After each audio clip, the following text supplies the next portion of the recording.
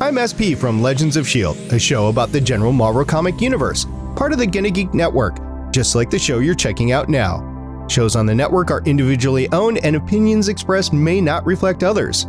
Find other hilarious and fun geeky shows at GonnaGeekNetwork.com.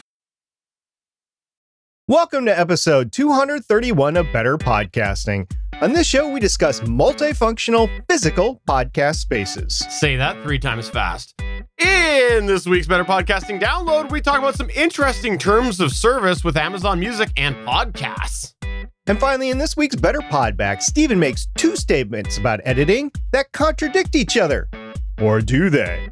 Lauren, start the show now. Welcome to Better Podcasting.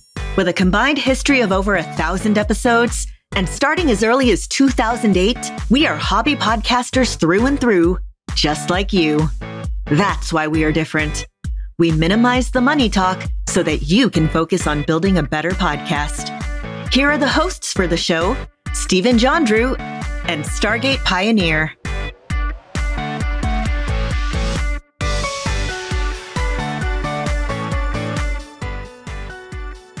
Welcome to an all-new episode of Better Podcasting. I am Steven Jondrew, and I am pleased to say SP is here this week.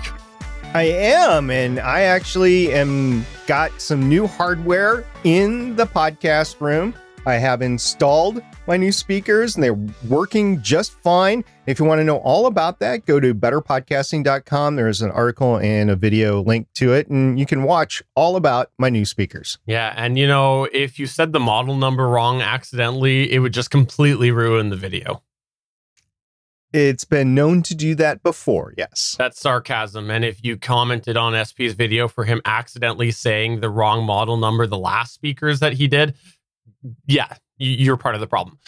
Okay, let's talk a little bit about new equipment before we jump into our main topic. I do have a new computer. I've been using it for a little while. I talked a little bit about it previously, about how I did save our podcast during all of this new computer stuff. And I last weekend had a moment of just pure realization that it was the right decision to do my computer upgrade, because as I was editing the Gonna Geek show last week, I realized that I was getting far less frustrated during the editing process because it was snappy, it was responsive, it was playing when I wanted it to play. It was just a lot more of a stable experience. And as a hobby podcaster, I realized that you should have done this sooner so that you weren't getting frustrated with your fun activities. So I wanted to just mention that right now, that that computer upgrade that I did has kept my sanity to a degree when I edit it.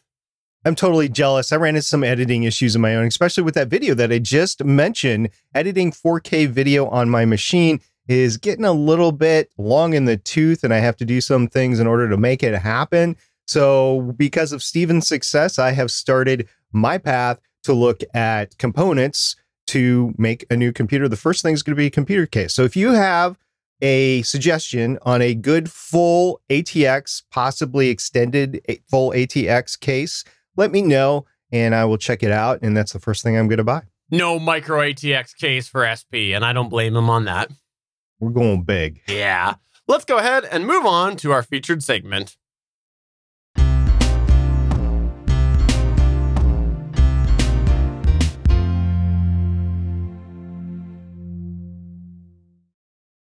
There are a few aspects that all podcasts have in common. Audio is recorded somehow. Generally, an RSS feed distributes your episodes and the listener subscribes to that.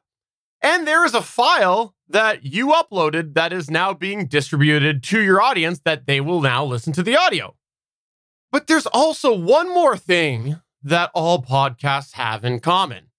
It's that all podcasts are created using some form of, quote, podcast space, end quote. Whether your podcast space is you recording something on your smartphone from the seat on the public transportation, or with your buddies in a local adult beverage watering hole, or in your soundproof studio in your basement bunker, the odds are, as a hobby podcaster, the physical space that you're using to record, process, and publish your podcast is not the sole use of that space.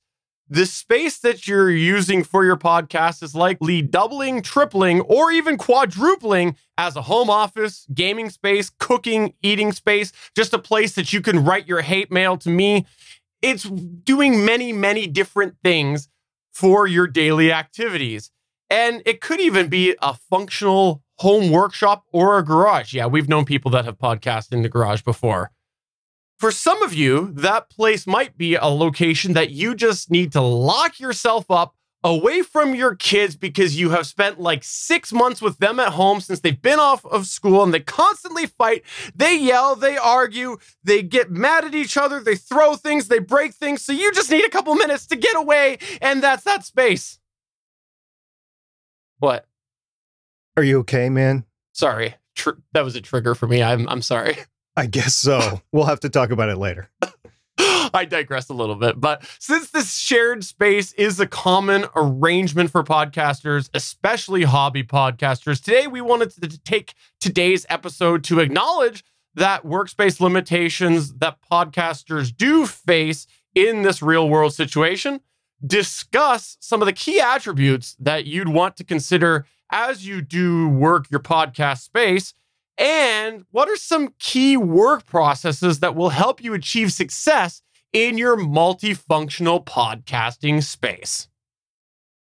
Stephen, let's kick it all off by talking about some of the limitations that you're going to have when you podcast and your podcast space serves multiple functions.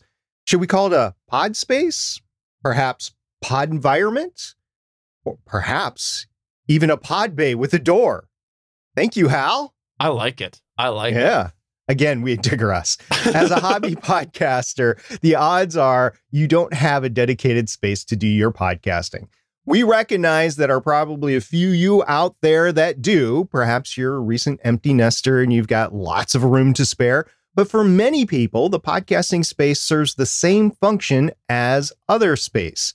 This is especially true when we record this in August 2020, in the middle of the global pandemic. Many people who happen to be fortunate to still have their jobs are currently working at home. So when your podcast space serves multiple functions, there are additional limitations that come up with your podcast space. One of the challenges that can be most annoying is that there are additional setup and takedown considerations to be had. Some of us are lucky enough to have a desk large enough to break it all up into sections. And that would be Stephen with his sectional desk, which allows him the ability to keep different stuff in place. And we'll talk more about that later. But others have to use the same space for different purposes. That would be me. My podcast space is used for 3 or 4 different purposes. In either case, there are additional steps needed to set up the workspace, and that means that decisions have to be made to consider this. For example, somebody who has to take down their entire podcast setup every time they record is likely going to want to keep things simple. Perhaps a microphone and a handheld recorder, and that's just about it. However, if you have the ability to leave some of the equipment in place permanently or semi-permanently, now you've opened the door to something like an audio mixer or a preamplifier without too much extra work for setup and takedown, perhaps even none. But the considerations go beyond what you buy just for your podcasting. When you're balancing multiple use space, you may need to make decisions for day-to-day activities that also consider your podcast setup. For example, let's say you usually record your podcast at your dining room table. There are a lot of people that do that. And you also already own all of your podcast equipment. You do a podcast with several other people in person, and such you have several microphone stands, all with big, heavy metal bases. You also have a beefy audio mixer that has seen better days. All of this equipment has been not so gently used, especially since you're moving it around every time you record. And as such, it has a few rough spots on it, perhaps a few rough edges in a few spots. Knowing that you're going to be putting all this equipment on your table, do you want to buy a dining room table that is easily scratched, some bare wood table? And if the table is easily scratched, perhaps you need to invest in a glass tabletop. Fun fact, I've actually done this both with my desk, the hutch behind me, and the kitchen table. They're all 70 years old. They're from a mercantile bank. They're all exquisitely made, and they are totally not podcast functional, but we liked them enough that I wanted to keep the tops from getting scratched. So I had to buy glass countertops. It was an extra expense, but the tabletops have remained scratchless. So that's awesome. Here's another example. Let's say that you're considering getting yourself a brand new set of computer monitors. You've decided that it's time for you to upgrade and you want to go with the biggest monitors that you can find. You've measured your desk and it looks like it'll fit perfectly. You'll even have room left over for your keyboard or mouse, both of those monitors, and you can probably fit your cup of coffee. Hey, bonus! Looks like you'll also be able to fit your lunch on there when you do work through your lunch hour, as we all seem to do when we do work at home lately. And you'll have room there to do all of this. But did you consider that you also need to make sure that you have room to set up your podcast equipment?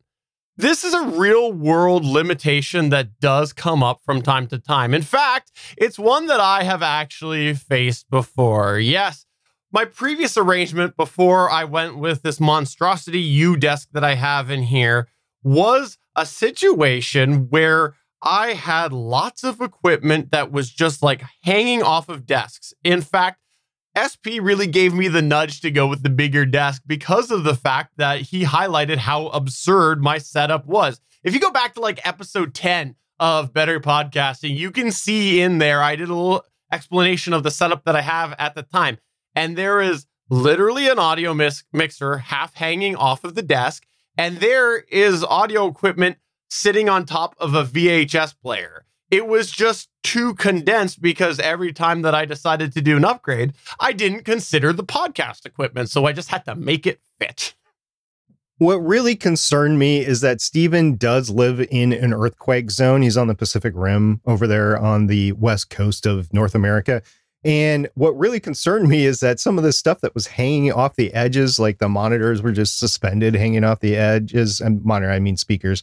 And like he was saying, new podcast equipment on the side and mixer and stuff like that. I'm like, that's going to all fall down if you get a quake of like 5.0 or more, and it's going to all break. Whereas if it was more secure, then you wouldn't have to worry about it. I mean, you have to worry about other things living in an earthquake zone. At least you won't have to reinvest in your podcast setup.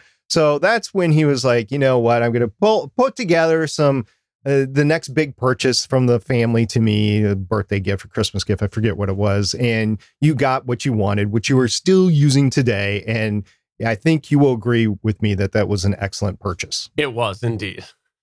Another example could be a purchase that will be shared between the various uses of that space. For example, say you're looking at buying a new keyboard and mouse. If you're using your space 80% of the time for non-podcast endeavors like working from home, you may originally think it'd be best to choose a keyboard and mouse based on that use. However, that keyboard and mouse could be very noisy. It could be made to break for your podcast endeavors, so to speak, because it'll drive you nuts if your mic is constantly picking up all those noises in your mic, the clickety-clack of the keyboards that a lot of people actually from work and gaming love, but from podcasts, since it's predominantly audio, that's going to get old real quick. And some of it you're not going to be able to take out of your podcast. So it's just going to be this annoying thing in the background. Gaming keyboards is a really good example of that. A lot of gamers, they go in, they just buy their gaming keyboard, but then forget that their microphone is completely picking it up when they're podcasting. Another limitation that you may face with your podcast shared in a multi-space is what podcast equipment you choose to help balance with your multiple uses. For example, what is the best choice for placing your microphone in front of your space? If you ever watched the video side of our show, you've probably seen that both Steven and I use a permanently mounted microphone arm. While this works for us, it is not always possible when using the space in a multifunctional fashion. As such, you may be limited to choosing something like a floor boom arm that can be set up independently of other variables. And just for the record, I did originally try that. It doesn't work for my space, so that is why I went for the boom arm. There are also limitations to the atmosphere of where you choose to record. If you happen to travel a lot for work for your lifestyle, and yes, we know that in August of 2020, that travel across the globe isn't the same as it was 8 or 9 months ago. But if you happen to travel a lot for work, the place you record in will probably change a lot too. Sometimes you'll even be recording in a different location every single time you record. Some different examples of this include somebody that might be doing RV life, somebody that's doing van life, very similar but different, sailing or cruising sort of things. And I watch a lot of those YouTube videos. Truck driving, a business consultant, diplomat, journalist, travel blogger, vlogger, airline crew. The list goes on and on. You get the idea. There's a lot of different lifestyles out there that travel quite a bit. In this type of scenario, not only do you have to take into account portability, but also the changing acoustics of the location you are recording. You might never be able to control background noise in these situations. It might not always be appropriate to record at a certain time. You might never be able to use a bigger screen to edit. You just can't take it with you, or you can't plug your laptop into one, or it's just not available. Power might not always be available. And sometimes, depending on your lifestyle, you will have to generate your own power, which means sizing your power consumption to meet your power generation capabilities. This is not just with your podcast equipment, but all your living electronics equipment.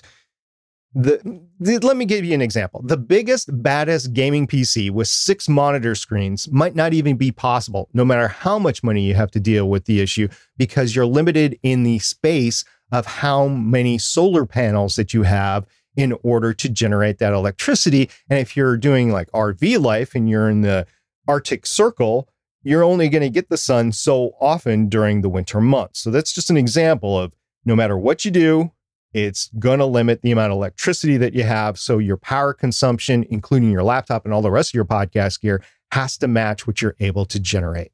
I always just run an extension cord to my neighbor who's on the grid, and I just steal his power. A lot of people do that. Yeah. It's called the power company and you pay them. But anyway, fair enough. A few years ago, there was a boom to record in your car as you're driving around. But that's not the only extreme recording location that we know of. Recording in bars was also pretty big pre-COVID era, and it will likely be big once again once the restrictions are lifted and it's safe to gather in those types of locations again. There have been cases where bowling teams have recorded while playing and talking. I've recorded while flying once. That was a very special episode of Better Podcasting. In these sorts of situations, you will have to learn how to deal with the background sounds. This might lead into an inability to edit. The background audio might not be able to be spliced very well, and it turns out it's the audio equivalent of a YouTube jump cut that will probably be too jarring for most of your audio listeners. One of the limitations that we discussed before is co-hosts in the same room, but what about a variation on this theme, Stephen, an audio drama table read?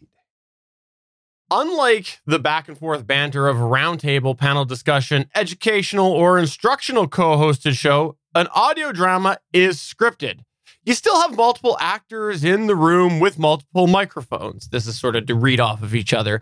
We already discussed this issue back in Better Podcasting episode 170. Check that out at betterpodcasting.com/170. This includes such limitations as microphone crosstalk. But since a table read generally has all the actors from the show in on that read, you'll need a larger room. And this might produce possible room echo. Also, often you're going to have people turning script pages and other noises like drinks being put on the table. And by the way, when you're done, you also have to make sure that you have time and space to celebrate and turn those tables back into the food serving tables or the eating surfaces that they were before. Or the bingo tables. That sometimes happens too. Ooh, bingo. I didn't even think of that. That's awesome. So gaming after the thing. Yeah, that'd be great. You record your audio drama, then you get together with a little gaming afterwards. That'd be awesome. It doesn't have to be bingo. Okay. If your multi-space is the focus of your recording, you'll need to take this into account, the other activities into your recording and possibly production setup. One of the biggest possibilities to this scenario for hobbyists that we've seen over the years is tabletop gaming. While there are dedicated gaming tables made, and there are dedicated podcast tables adopted from conference room tables, finding a table that is dedicated to both gaming and podcasting is bound to be difficult here in 2020. In such a case, you'll have to work with the gaming table arrangement to integrate your audio equipment. And if this is your podcast room, how are you going to integrate your editing and production equipment? We'll have a little bit more about that in a few minutes. Wow. Let's take a little breather here. There's a lot of information, and just acknowledge that the diversity in podcast workspaces is amazing. Podcasting is only 16 years old here in the fall of 2020, and it has grown from radio station and voiceover studios to be able to be recorded just about anywhere, anytime. It's just, wow, that's just amazing to me. I just had a thought. Podcasting is 16 years old, and yet now people are no longer podcasting in their car. So they're underage podcasting in the car because podcasting wasn't old enough to drive yet. I see. I see what you did there. You know, is it Canadians? Is it 16 years old? It's all driving? over the place. It's really because there's not really a lot to run into up there. So I was thinking maybe they'd reduce the age of driving to, I don't know, 12 or something. I mean, how do these kids get to Timmy Hortons and the hockey rink? Oh, you're allowed to drive your Zamboni whenever you want. Yeah, I see. In fact, if you're not driving a Zamboni by age 8, you've done it all wrong. But putting that aside, now that we've firmly established podcasting can be accomplished just about anywhere and anytime, let's discuss some key attributes you will want to have in a few key different multifunctional recording and production setup styles. We're going to talk specifically about portable setups like your kitchen table or traveling. We'll talk about activity integrated setups like tabletop gaming or audio drama read-throughs. And we'll even talk about what SP and I have, which is the home office setups. Let's kick it all off with the portable setups. Yes, we get it. The general thought with portable setups is that the smaller and lighter you go, the better it is for a portable setup. But it's not just about portability. For example, it's also about screen size for editing. Both SP and I are huge proponents of having bigger screens for editing. For me, it's about maximizing the different functionality within the tools and the editing software that's available. There's a lot that you can do with 4 or 5 windows that you can throw all these different parts of the application to. But for SP, it's because he's getting a little bit older and he wears glasses and he needs that bigger screen. But in either case, we're both big proponents about having a bigger screen for editing. There is a lot of benefits there. So you got to consider that if you're in a portable setup. It's also about having listenable sound quality. One microphone for your 4 buddies at the local bar might be unlistenable audio. So you're going to get a little less portable by expanding your microphone options, but you are going to get more listenable sound. You should really do some research and invest in some decent gear with noise reduction that you can record in the scenario that you're recording in and have every individual sounding good with that listenable quality. I know SP's go-to mobile microphones involve the Audio-Technica AT2005, which is similar to the Samson Q2U. But also in recent, I know that you've shifted a little bit towards the Sennheiser MD46. Both of these are dynamic microphones, which are great for situations where you need to reject noise. Now, here's the thing. The MD46s are even better at rejecting noise, so it's probably a better microphone for a situation where you are in a loud environment. And it's a little bigger than you would find with the AT2005, but having a little less convenience for portability might make that audio that much more listenable. But both of these microphones we think are lighter than like the Rode Pod mic, for example. So in that manner, they're both more portable. So it's finding that balance in that situation of portability and listenable sound quality. Portable podcasting is also about how much storage you need. If your entire setup is mobile, you're going to need big enough SD cards, phone or tablet storage, and perhaps a huge external drive just to store all those files with you, especially if you're taking them around everywhere that you are editing. Not to mention a service like Backblaze that we would recommend to back everything up to the cloud with. So if you lose your computer or you lose your hard drive, you haven't lost all your files. Portable podcasting is also about battery life. Back in the day, this is almost equivalent to having to stop and turn the cassette over as you record your 90 minutes or whatever you could on a cassette tape. You don't want to have to stop mid-recording to put new batteries in your laptop or portable recorder. You might want to invest in some power blocks or batteries capable of holding larger charges for your recording devices. And for those of you who are asking what a cassette is, Wikipedia. Just look it up on Wikipedia. You know what? I'll have to do that just to make sure that I remember what a cassette is. Portable podcasting is also about using a user interface. Basically, is it big enough or functional enough to get some actual use out of? The Sound Devices Mix Pre 3 is an incredible device, but the screen is incredibly small. Can you see the screen to go through all the menus? And is your finger small enough to hit the right buttons to configure the menu? This is something that you want to probably try before you buy just to make sure that it fits your capability to use it. These are things that you'll have to take into consideration. Smaller portable gear is always welcome in a portable setup, but you have to be able to control it for it to do any good in your podcasting. Stephen, you'll also want a case to protect your gear. I know you mentioned the AT2005 before. I had the original case that came with the AT2005. It was just a sleeve, a leather sleeve with a cloth inside. It gave out after about 4 years. That was about a year ago, but it did protect the microphone all those years, and I got a replacement for it. But I also have hard cases for my Logitech C920 camera, my N300 Wi-Fi router, my Zoom H5, headphones, and I generally pack loose items like cables in a 1-gallon freezer Ziploc bag. This keeps everything discreet so I don't have to look through the entire bag for stuff. So you want to protect your gear and you want to organize your gear. So that is a consideration with your portable setup. Weight is also a big deal. It's bigger now than it used to be for me because I used to be like, I will take as much weight as I can carry, and that's just fine. And as I get older or more used to travel, I have changed my mind about that. I do want to be able to not hurt myself being able to lift this stuff maybe into an aircraft overhead or something like that.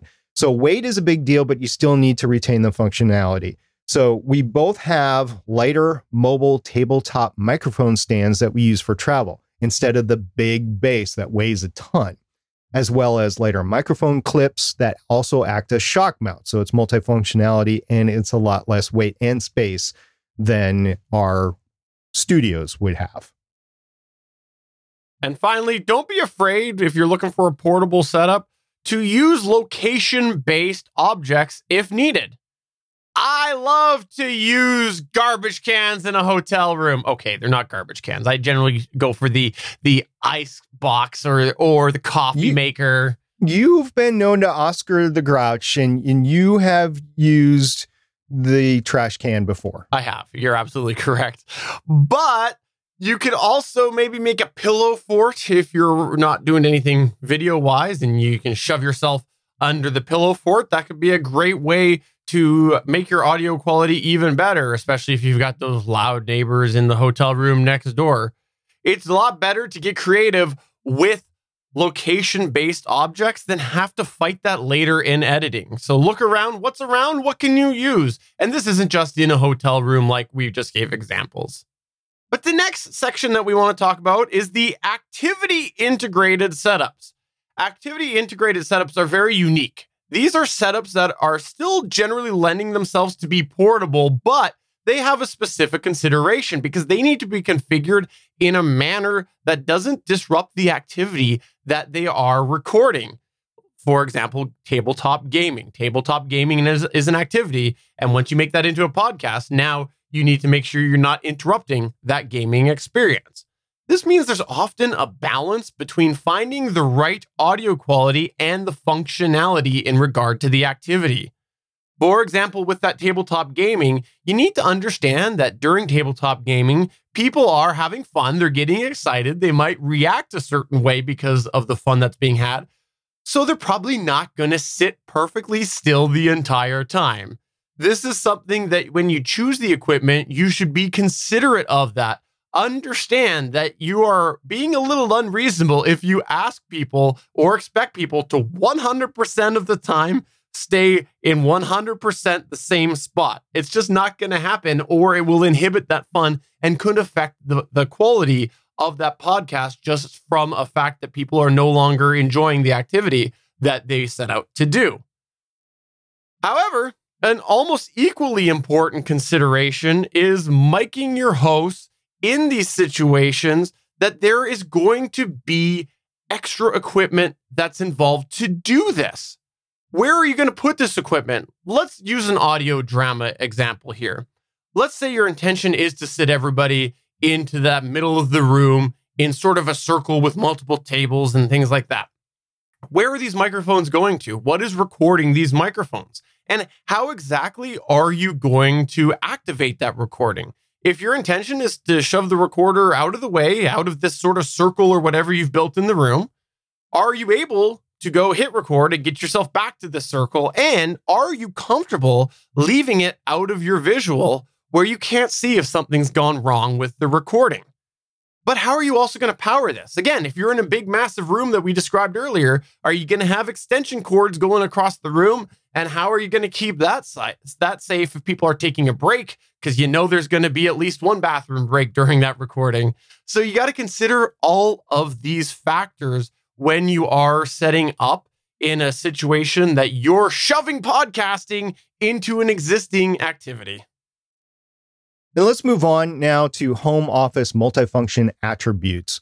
So with the home office multifunction spaces, you have the ability to be a little bit more permanent with some of your considerations. Yes, there will be some considerations and changes as you switch between roles that your home office is serving. However, you have a space that is available to be used regularly for your podcasting. Home office spaces typically feature more equipment that is left in place throughout the week. One of the advantages to using a home office multifunction setup is cable management.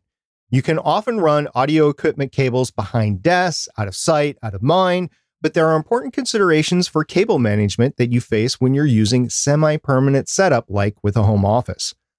Line interference. When you're using a setup that is being configured each time you record, you have the benefit of each episode running the cables in a manner that is made for podcasting. Often you end up with cables going from one place to another with limited other interference. However, in a home office, you may need to deal with things like power cables for other devices in your office, video cables for TVs, etc. And since you're setting and forgetting, it can sometimes be harder to swap out a cable compared to a more portable setup. Therefore, you may want to invest in better cables in these situations rather than in a portable scenario where it's easy to just swap it out at the beginning of your setup for the recording session. I'm going to give an example here of exactly what this is talking about because I have this desk that was made in 1950 and it weighs more than an M1 Abrams tank. This is impossible to move around. I've got it on sliders and it still takes all my strength and perhaps another individual to move it around. If I have cables running behind it, which I do, I have to pull the desk away from the back wall in order to get back there in order to make changes with my setup, which is why I chose the speakers that I did to replace the old speakers, by the way, is I just wanted a quick swap out. So if you have a situation like that, number one, you don't want your cables going bad. I mean, they will eventually, but if you can prevent them from going bad over time, you want to make sure that you're not hurting yourself moving around your podcast desk. And you want to make sure that they are not crossing each other so you get that dreaded line interference. So that's just a personal example that I have is I have my cable management in a way that it's all spaghettified, but at least I have no line interference. And since all the furniture in your home office is generally going to just be sitting there in place, you want to pay attention to additional things within there. For example, microphone audio reflections. When you're setting it up in this space and other things around, where is your audio going to reflect and get captured through your microphone? What sort of window light interference is going to come in if you're doing a video side of things? I have to say, I have a window that's right next to me and I have very, very dark curtains that I visually don't care for from week to week, but they're dark and they block out the light while we're recording. So I made that decision for this show.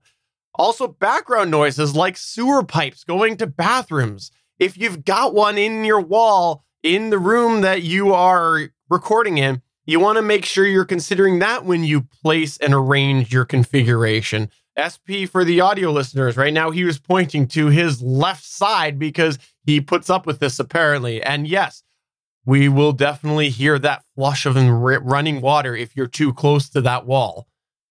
Also, washer and dryers. Is there tumbling or buzzer noises that are coming in? As well, central air conditioning or heating noises. You have to consider all of these things and all of these airflow things that are within your space and make sure that you arrange it in a manner. Because again, a home office space is sort of set it and forget it to a degree.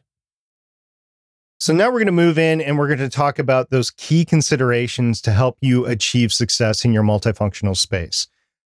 First of all, we're going to talk about keeping activities separate and designated spaces for each different group of items. This can be as simple as bills in one place, work in another place, podcast in another space. Make sure that there is a space to do all this.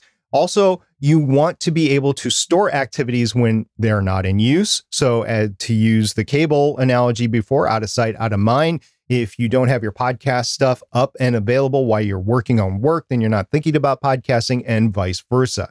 This leads to more focused productivity sessions for every adventure that you take in your shared multifunctional space.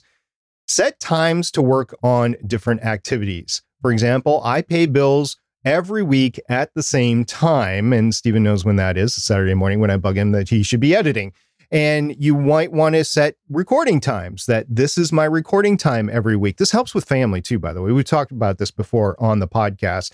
So with our podcast, we're fortunate enough, both Stephen and I, to have set times throughout the week that we get together with our co-hosts and we podcast. However, that is not always the case, especially if you're a solo podcaster. I get it. You can hit record whenever you want to, but that might be intruding on the other things that you're supposed to be doing in the space as well. So if you set a time to record, even if you're a solo podcaster, that will help your multifunctional space usage. It will help you stay away from that YouTube rabbit hole. I mean, I get it. If you're working, there might be a reason to use YouTube. YouTube University is great for things like, I can't remember how to do this in Excel. So you bring up a YouTube video that teaches you how to do that thing in the Excel, but then it shows you the next cruising video and you want to go watch that instead, but you can't because you're working. So you need to stay on task. At the end of the day, put your work away if you're working. And if you're studying, make sure you study when you need to. Don't encroach into that gaming time with studying. And when it's bedtime, go to bed because you need rest. You know, your mind actually gets rid of toxins throughout the night. So the longer you sleep, the more toxin your brain gets rid of and the more capable you are during the day. So when it's bedtime, go to sleep. Don't stay up till 1, 2, 3 o'clock in the morning. When it's time to cook and eat, go and cook and eat. If your podcast table is the kitchen table, then that stuff needs to be put away so that you can go ahead and have a nice meal. Don't stay in your podcast studio all day either. Make sure you get up, walk around, get some exercise in at least once a day. And this is something that we've talked about before on the podcast. Investigate a stand-up desk. These things are, or sit-stand desk, whatever you want to call it, they're great. They're multifunctional. Generally, they have a riser built into them so you can put your monitors up even higher. They've got lips on the desktop that you can mount like a boom arm to or something like that. And if you stand up, it keeps your body more alert and focused throughout the day. When I'm at work, I have a sit-stand desk at work. If I get a little sleepy after lunch, I put that thing up, I stand up, and within an hour, I'm just fine and I'm charging along the whole time. If you're podcasting and you have a sit-stand desk, the stand version is awesome because it allows you to project more. Again, we've talked about this before on the podcast, but since we're talking about a multifunctional space and Stephen is falling asleep, I'll just say that this comes into place right here. Look at different ways to set up absolutely everything. You're not going to find the perfect setup for everything that you want to do, including if you're doing 3 or 4 or 5 different things in the space. You might need to make your own furniture or your own furniture modifications. For example, I took a wall shelf, I secured it more so than it should be, and I mounted my boom arm to it. It's the only way that I could get my boom arm into this space. But that was a personal modification. That wasn't something that there was a manual that, yes, you can do this. This was something that I came up with. Stephen, I know you've made modifications to your space. Yeah, actually, my boom arm is a similar situation where I had to go and because the way that my desk that I chose for the personal setup, one of my monitors I need to have away from the corner of the desk. And so there's no real good way to sort of fix the boom arm on. So I had to build my own little riser that not only brought the height up, but also brought it out. So definitely. And if I was in just a dedicated podcast specific space, that wouldn't have been a problem. But because I do have multiple uses in this, the location of that monitor that causes all of these problems has to be there. So absolutely. And if you're in a workspace, like maybe a garage or a hobby space or something like that, and you're using the hobby table to a podcast, maybe look at undermounting underneath the table, some audio gear. So it's permanently mounted in there. It's not obtruding the tabletop, but you can go ahead and make your setup and take down easier from time to time. But that would be a personal modification that you yourself make, and you don't pay somebody $15,000, $20,000 to make a table to do the same thing.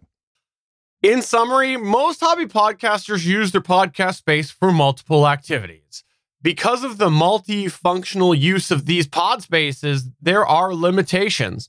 We've given you some key attributes to consider if you are having different types of podcast recording spaces.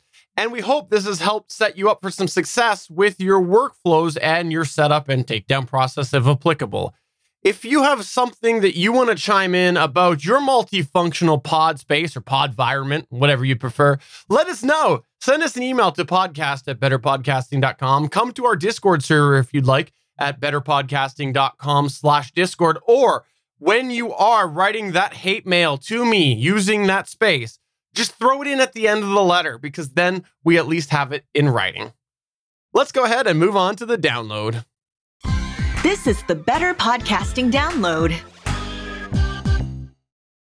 Last week, when we were doing our off show, our bi-weekly show, we had the very fortunate event of being able to have a lot of information coming into us about Amazon Music Services and podcasting being able to open up into Amazon Music. We wanted to talk about it this week on the main show because we wanted to talk about the applicability to hobby podcasts. Now, why is it important to get your podcasts into Amazon Music? It is because there's roughly at the beginning of the year, I don't know what the numbers are now, but at the beginning of 2020, there was 55 million users of Amazon Music. That's a lot. And it is the most out there? No, by no means. You have other things like Pandora and Spotify that have double or triple that, but it is still 55 million. And because it's Amazon, I only envision it growing over time because people are in the Amazon architecture. So that's why it's important. However, we started reading the terms of service. Actually, we started hearing a lot about them. So I'm like, okay, I am going to go ahead and read the terms of service. Which is good because I don't read. So no, we haven't taught Stephen how to do that yet. So in paragraph number 4 of the terms of service, this is what it says. Content restrictions. Your content may not, A, include advertising or messages that disparage or are directly against Amazon or any service. It goes on with some more, just give you an example. B says include advertising that does not comply with Amazon's creative acceptance policies, which Amazon may update from time to time and which are currently located at this web address. But let's back up. Let's go to A. Include advertising or messages that disparage or are directed against Amazon or its services. This is interesting. So most tech podcasts, if they want to get on Amazon Music, they can't say anything bad about Amazon. They can't say anything bad about Amazon Day. They can't say anything about the products that are on Amazon or the services that are on Amazon. That's not an impartial review. Why would you want to do, if I was a podcaster in those spaces, which we kind of are with Gonna Geek and with Better Podcasting, I would either consider not doing it or doing it and just risk getting kicked off, because this is a hard affront against your ability to create content. Yeah. Again, SP mentioned that we did chat a little bit about some ideas that could possibly come up if you were a podcaster and how that could be a problem. That was over in Better Podcasting live chat number 13. So if you want to check that out, that's at betterpodcasting.com. But here's an example right here with this show. Let's stay within this show, these listeners. Let's say that Amazon releases this and it sucks. Like, let's say that the podcast service that they release totally sucks. And we've submitted our podcast to Amazon Music. And here we're trying to help people with podcasting. We cannot say the Amazon Music service sucks because that is their service, right? So it would put us in a spot where we're sitting here and we're like, okay, well, I guess we decide we either don't tell people that it sucks or we say that it sucks and we break the service agreement. So here's an example right here with this show about this service.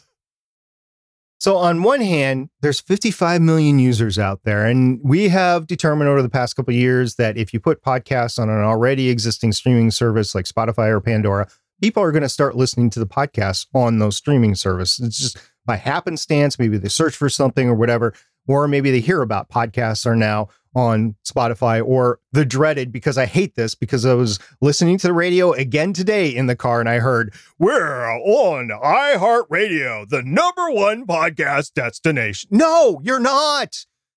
Get me going on iHeartRadio again. Anyway, so yes, people do listen to podcasts on those locations. People are going to listen to podcasts on Amazon Music. There's 55 million users, so there's an ability to reach those 55 million users. But is it worth it? You got to ask yourself that. And this is not new in podcasting, by the way. This has gone on for a long, long time.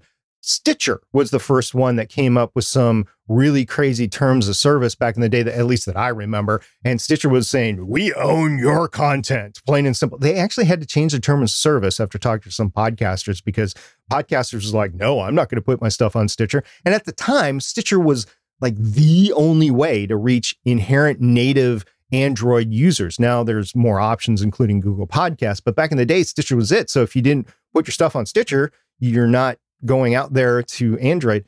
I used to be in the camp, and then we talked about this last week. I used to be in the camp that I want my podcast out there everywhere, that my podcast is small enough. I just want anyone to be able to listen to it. But there comes a point where I'm not going to sacrifice my integrity by putting my podcast on somewhere that's saying that I can't say anything bad about them. So are my listeners then, if they know about this terms of service, are they going to say, ooh, are their reviews biased because they can't say anything about Amazon here? So I think I know where Amazon is going here. They're trying to protect their brand. They're trying to protect their business. And I get it, but there's got to be a happy medium here.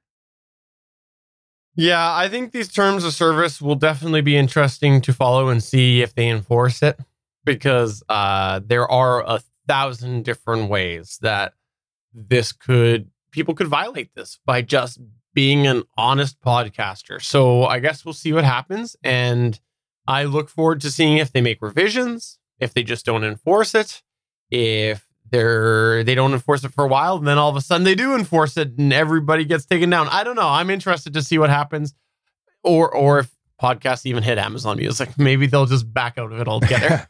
Well, you're right. It's happened before. It happened with Apple Podcasts, where people were spamming the author title, and then, oh, we can do it. They're not going to take us down. And all of a sudden Apple started taking them down. So it's been known to be done before with other areas. So it's not something that has no precedent.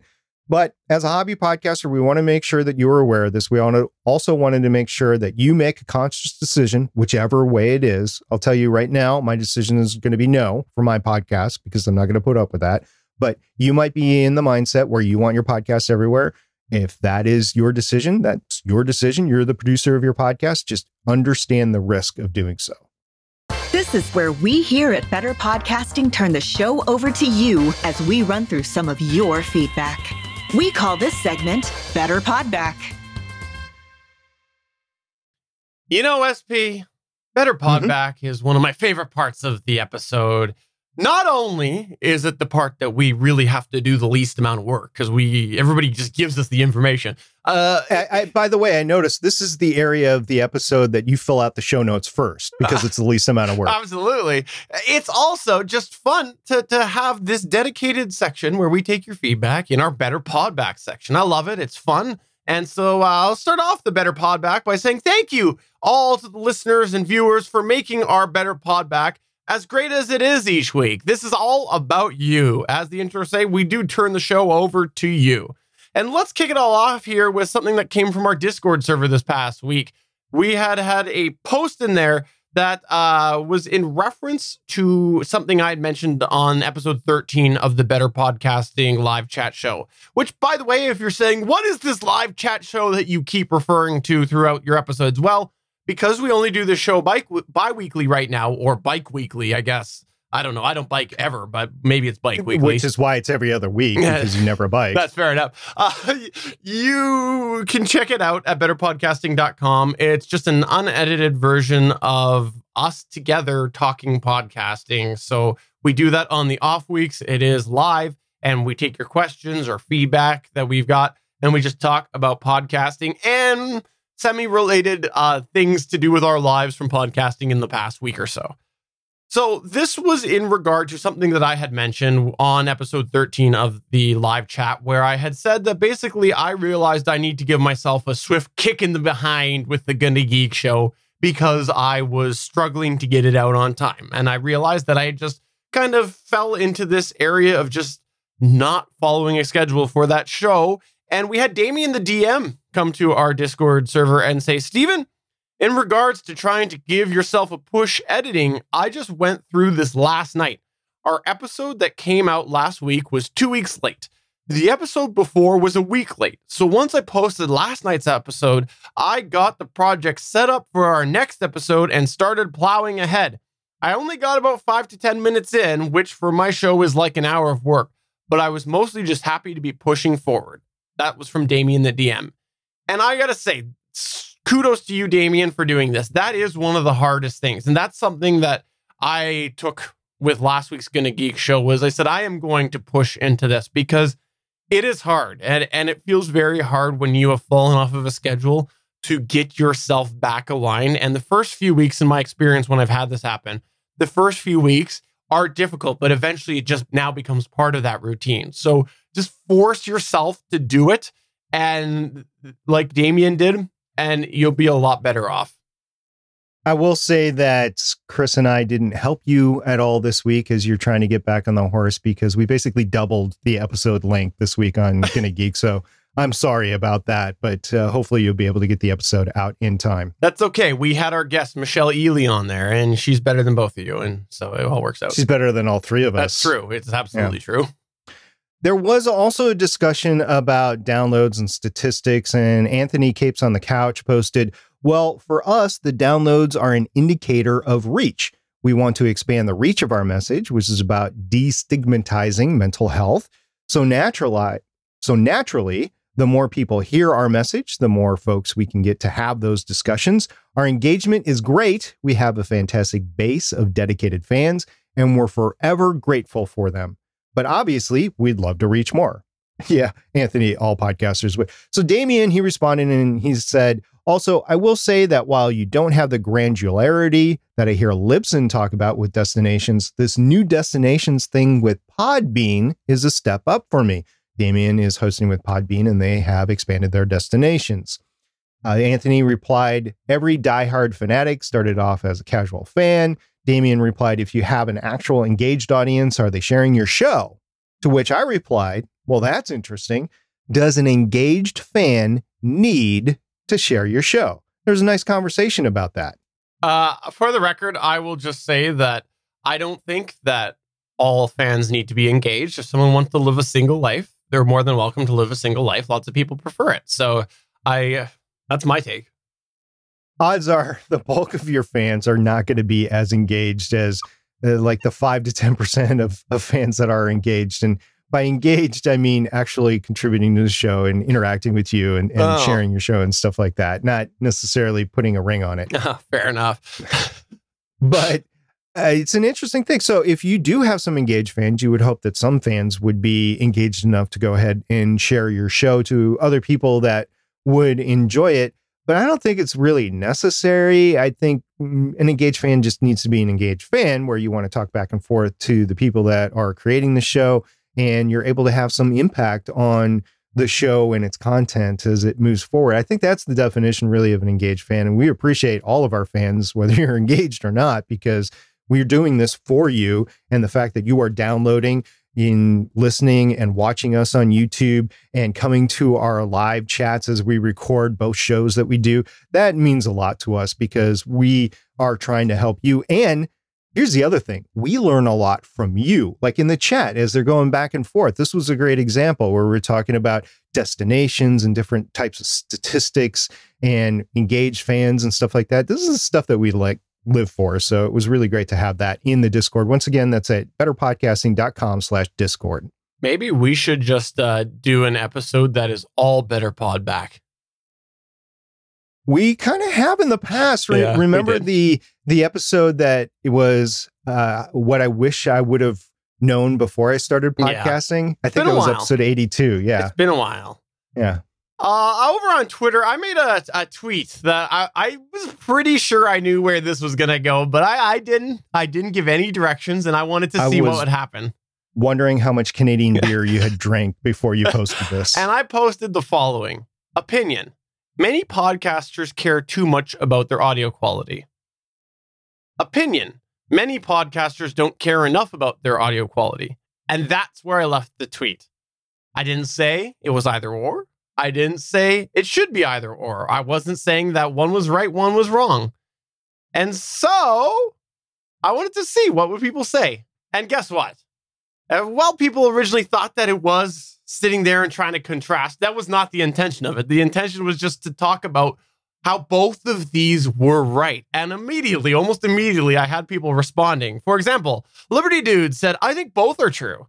I also think lack of knowledge, ability, and finances can play a role on one side.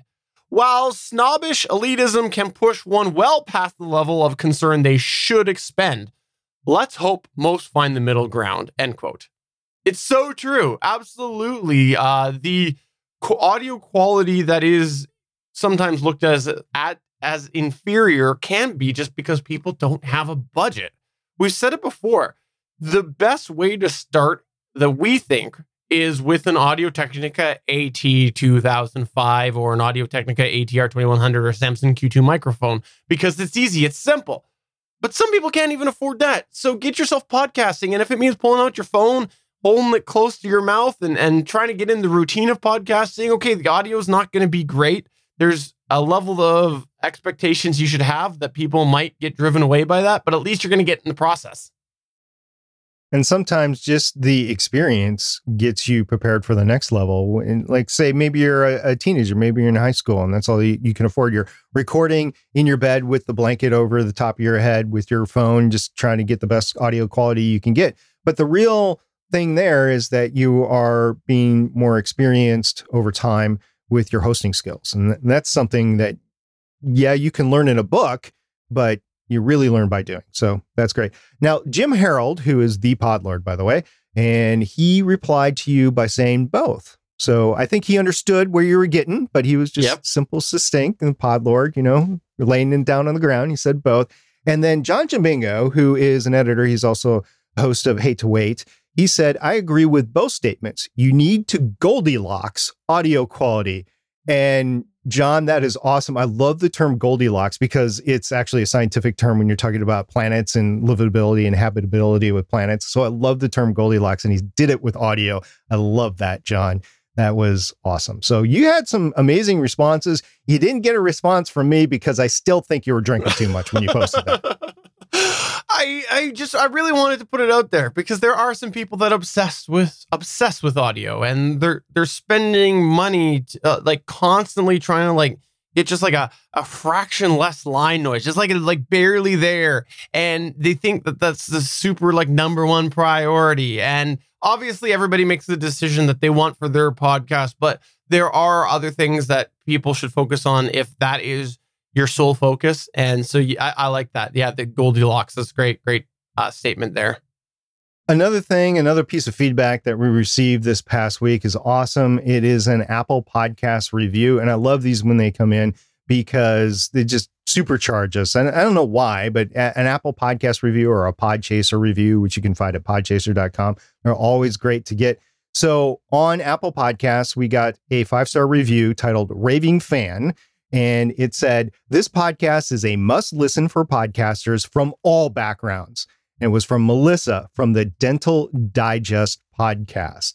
And I've had a little bit of back and forth with Melissa. We're trying to increase her audio quality. So it has been fun getting to know Melissa. And I just want to say publicly, thank you very much, Melissa, for the 5-star review. That was awesome. Also, if you want to do the podcast with like a dental dam in your mouth, I think that would be fun to listen to. It'd be hilarious. Yeah, there was actually a episode about dental dams, and that was what really got me into I need to help her with the audio quality because it really needed some help. And I haven't listened to an episode since she got some new equipment, but it has increased tremendously. She's very happy with it. So I can't wait to listen to the next episode. Awesome. Thanks for checking out the show. And if you got something you want to say to us, get in touch with us through any of the ways. We would absolutely love to have you over on the Discord server. That's betterpodcasting.com/Discord. You can find us over on Facebook if you want, facebook.com/betterpodcasting. Twitter is probably a bit better at twitter.com/betterpod, or email podcast@betterpodcasting.com. And you might find your feedback in a future episode or edition of Better Podback. So that's going to go ahead and take us to the end of the show. Before we wrap up, just take a moment to remind everybody we're part of the Gonna Geek Network. The Gonna Geek Network has a bunch of amazing geeky content on there. You should check that out at gonnageek.com. And I'd like to right now, here and now, introduce our newest member of the Gonna Geek Network, which is a fellow named Stargate Pioneer. He's bringing to the show, or to the network, a brand new show that is all about dental dams. SP, go ahead. I'm not qualified to do that podcast, but if I was, that'd be great. I'm qualified to be a rocket scientist, so I like space stuff. So maybe that will be my next podcast. We'll see. It's been a great show. It's been a great week. I can't wait for our next episode. If you want to join us for any questions, come next week, 8 p.m. Eastern, 5 p.m. Pacific to Geeks.live. Join us in the chat, and we can have a little bit of give and go as you ask us questions about podcasting, and we can answer them live on the stream. Thank you very much for listening and downloading. We'll see you guys next time. For episode 231 of Better Podcasting, I'm Stephen John Drew saying dental dam is fun to say. And I'm SP saying I hope you're still having fun with your hobby podcasts. See you guys. Bye. Bye.